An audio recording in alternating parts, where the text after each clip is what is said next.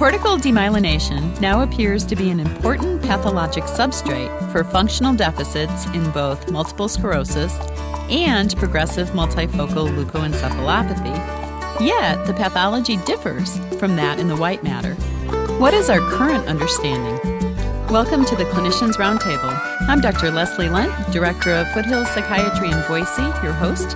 And with me today is Dr. Richard Ransohoff, Professor in the Departments of Molecular Medicine and Pathology at the Cleveland Clinic Lerner College of Medicine. And he's Director of the Neuroinflammation Research Center at the Lerner Research Institute of the Cleveland Clinic. Dr. Ransohoff is also an Associate Editor of the journal Neurology. Welcome to ReachMD.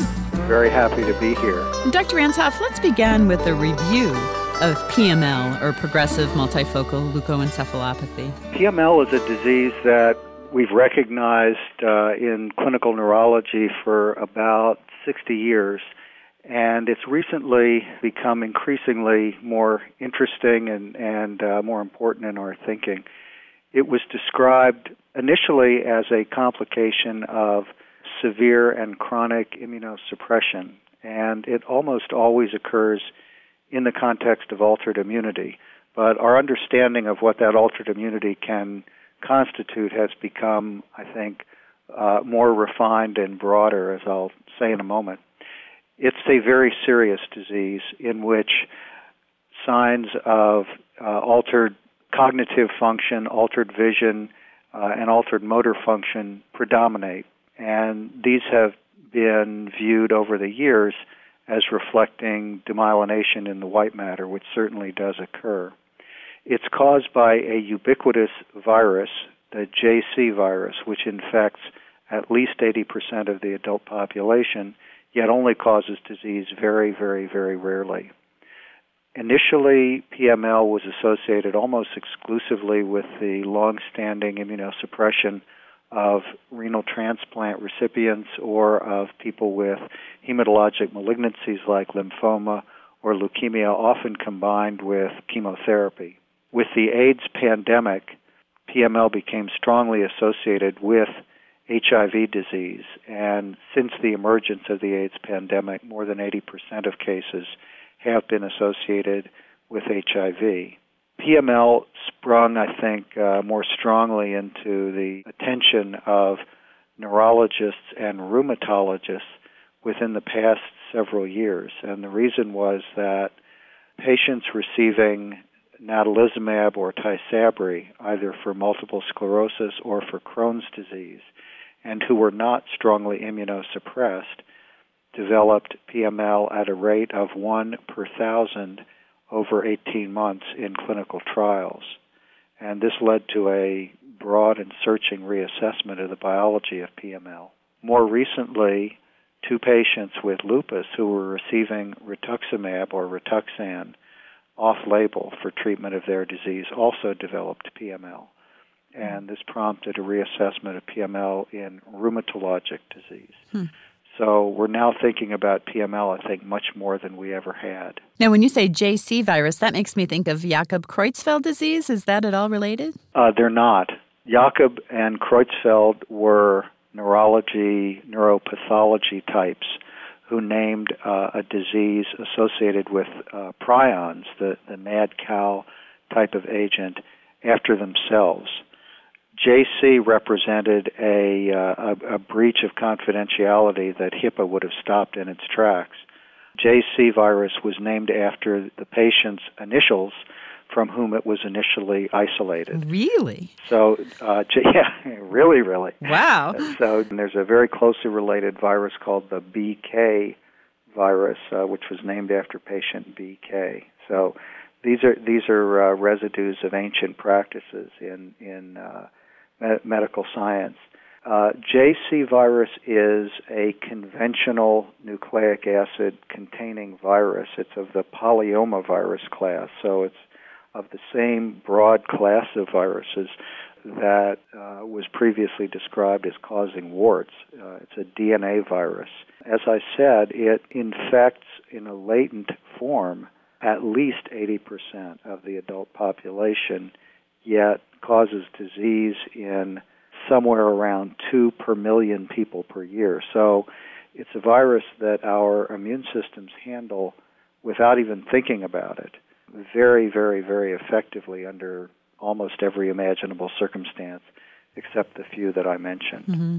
Now, has AIDS changed how we think about PML? I think AIDS should have changed how we think about PML. It certainly made the disease more common than it ever had been. The problem with understanding PML in the context of AIDS is that AIDS causes a drastic alteration in immune function, a virtual collapse of the helper T-cell dependent immune function with a large variety of opportunistic infections. And so a clear focus on how AIDS might relate specifically to PML sort of never occurred until rather recently. And the reason for that is that PML was sort of buried, as I say, in this mass of opportunistic infections until it became clear, at least to some of the neuro people who were working with AIDS patients, that once the effective, highly active antiretroviral therapy or HAART therapy came into being for HIV disease, it seemed that PML remained more prevalent than most other opportunistic infections. So it seemed as though there was something special about the type of immune alteration that HIV caused that promoted the occurrence of PML. And a variety of workers, I think most prominently Igor Korolnik at Beth Israel Deaconess in Boston, have highlighted some of the immune functions that help us maintain control over the JC virus and are altered in HIV disease. Nevertheless, I think we haven't fully taken advantage of what we could have learned from the emergence of PML as a much more common disease in the era of HIV disease. Dr. Ansoff, your group recently published the lead paper in Neurology comparing MS, PML, and HIV encephalopathy. What are the similarities between these three disorders? The major focus of our research, I think, was multiple sclerosis initially, and the reason is that that's the dominant disease that we study in my laboratory. We've become, along with many others, we've become interested in the fact that demyelination in multiple sclerosis is not restricted to the white matter, and that some of the nerve fibers in the cerebral cortex are also myelinated normally, and then that myelin is damaged, causing demyelination during the course of MS. This has become more and more prominent as a very important cause of disability in MS over the past, let's say, 5 or 6 years. We started with the three patterns of demyelination that you see in MS tissue, the first being lesions that seem to spill over from the white matter into the gray matter, which are called leukocortical lesions. There are also very small, punched-out intracortical lesions.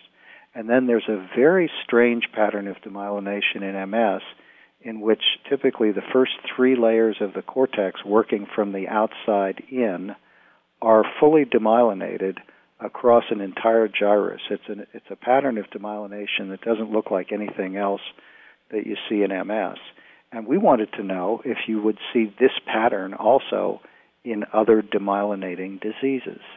So we obtained some material from PML cases from the National NeuroAIDS Tissue Bank, or Tissue Consortium, and we analyzed the cortex to see if there was any myelin injury. The first finding was that every single sample, every patient showed very severe cortical demyelination. So that was an interesting new finding for PML. Mm-hmm. But the second finding was that strange sub-peel demyelination never occurred in any other disease that we examined other than multiple sclerosis. So it said that odd pattern of demyelination might be specific for MS and worth studying all on its own as a distinctive feature of the disease. The other two lesion types, the leukocortical lesions and the small punched-out lesions could equally be identified in MS and PML.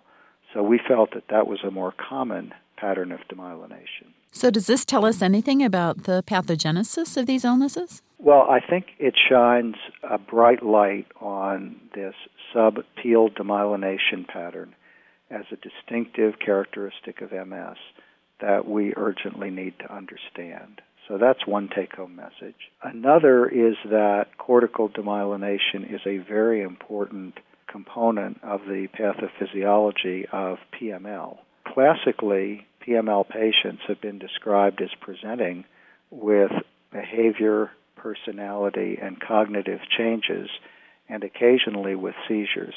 These are all gray matter symptoms, and yet PML had exclusively been studied as a white matter disease.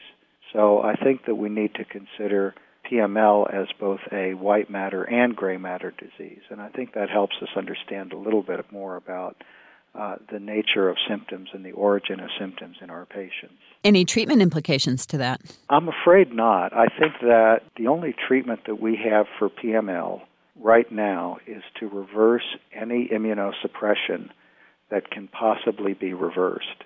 The most clear-cut and well-established way of doing that is that when patients present with HIV disease that has never been treated and have PML, then rapid treatment of that HIV disease is important and has at times brought about remarkable stabilization of the PML symptoms. For patients that have PML in the context of immunomodulatory or immunosuppressive treatments, we have to think about faster, more efficient, and safer ways to reverse or modify the immunosuppressive treatment so that the patients can themselves fight off the JC virus. We need to keep in mind that JC virus is extremely well controlled in 99.999% of patients, and if we can simply reconstitute a little bit of immune function, the body very successfully fights off the JC virus. We've been discussing PML and MS with Dr. Richard Ransohoff. I'm Dr. Leslie Lunt. You've been listening to the Clinicians Roundtable on ReachMD XM 157, the channel for medical professionals. We welcome your questions and comments, so please visit us at reachmd.com. Our new on-demand and podcast features will allow you to access our entire program library. Thank you for listening.